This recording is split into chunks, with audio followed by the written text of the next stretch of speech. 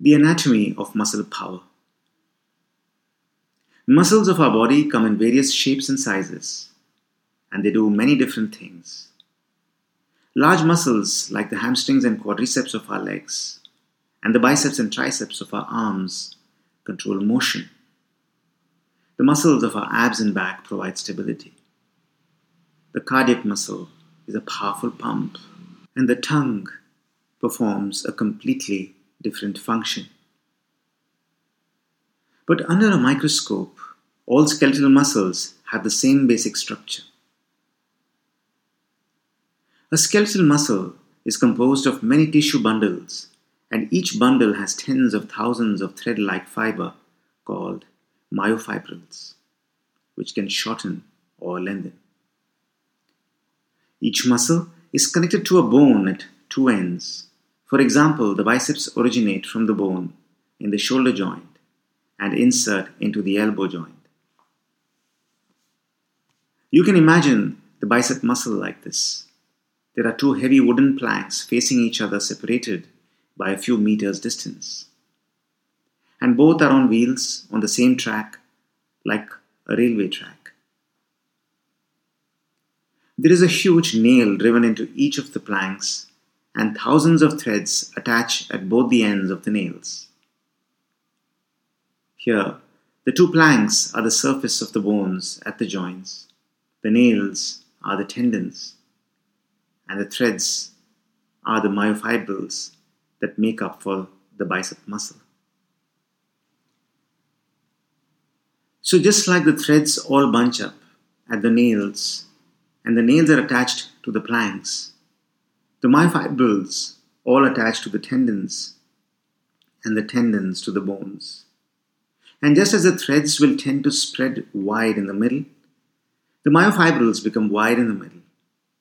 This is called the muscle belly. And it is this part of the muscle we experience as the meaty part of the biceps or the calf muscles or any muscle. And at the very center of the muscle belly is where we focus during a contraction. Now getting closer, if you see a thread in a microscope, you will see that each myofibril, each thread is made of thousands of small bands which are called sarcomeres. Actin myosin, the power couple. Inside the sarcomere is where the real action is. Each sarcomere is made of overlapping thick and thin protein filaments called actin and myosin. A contraction is made possible by a unique push-pull action of the actin-myosin duo. When we are not doing anything with a muscle, when it is at rest, inside each sarcomere, there is a normal distance maintained between actin and myosin filaments, and they are not touching each other. And when we do, say, bicep curls, the moment we grip the dumbbell to lift it, an electrochemical signal, a voltage, goes from the brain to deep inside the muscle fiber, and the signal stimulates the flow of calcium into the sarcomeres, which causes thousands of actin-myosin pairs to interlock and tug at each other. And this tugging makes them slide on top of one another, reducing the distance between them. When this occurs, the sarcomeres shorten, and this generates force. When hundreds of thousands of sarcomeres and a whole bunch of myofibrils shorten, it results in a contraction of the entire muscle. And it is this contraction of the muscle that provides the biceps the strength to lift the dumbbell. The three types of exercise. There are three types of exercise based on three different ways we can contract the muscles. And they are called isotonic, isokinetic, and isostatic exercise. Let's see which of these exercises is used in asana and which one is best suited for us. Isotonic. The bicep curl is an isotonic exercise. Here, when we pull the dumbbell from 90 degrees towards our shoulder, the bicep muscle fiber shortens, and when we bring it down, it lengthens. The length of the muscle changes during the exercise, and the velocity of movement too changes during exercise. But the tone or force on the muscle is a constant. In our visualization, in isotonic exercise, the planks move forward and back and forth on the rail at a speed that will gradually change during every movement. And the threads shorten as the planks get closer and lengthen as they come apart.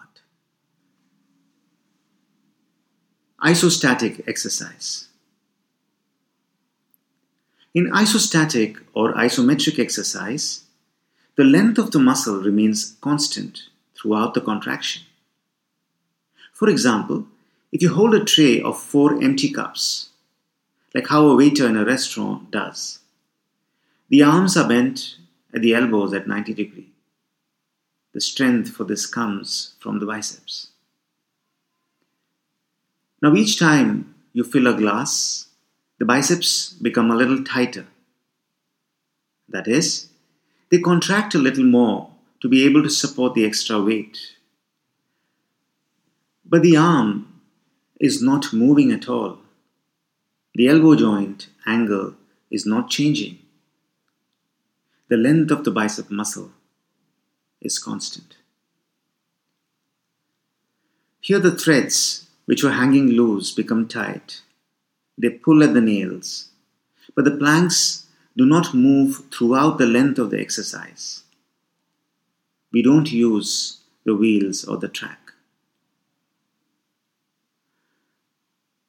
So this is how we do an asana. Asana is isometric or isostatic exercise of the muscles. We hold a posture. A group of muscles contract statically. There is no alternate shortening and lengthening of muscle fiber. There is only shortening and hold. To summarize, isostatic exercise is different from the other two in that once the muscle is contracted, it stays contracted for the entire duration of the exercise. And there is no back and forth movement or change in the length of the muscle.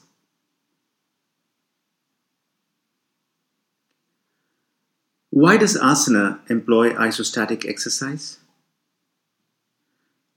The Yoga Sutras speak of sthiraha, hold. Why is it so? Why does asana employ isostatic exercise? Because when you hold still in a posture, 1. Maximum force is produced by the muscle. 2. Maximum number of muscle fiber get used. 3. The right kind of muscle fiber are used. And 4. Muscles reach their peak performance when the contraction is constant, as it is in isostatic exercise. Each of these 4 aspects of isostatic exercise creates a much greater level of blood circulation than if you were moving the muscles. And when you add all their effects, to compare it with an analogy from farming, it's like the crops got multiple times more of the right kind of enriched organic manure, given according to a calendar that is ideal to bring about maximum yield without causing toxicity to the soil. This is the difference between doing isostatic exercise compared to other forms.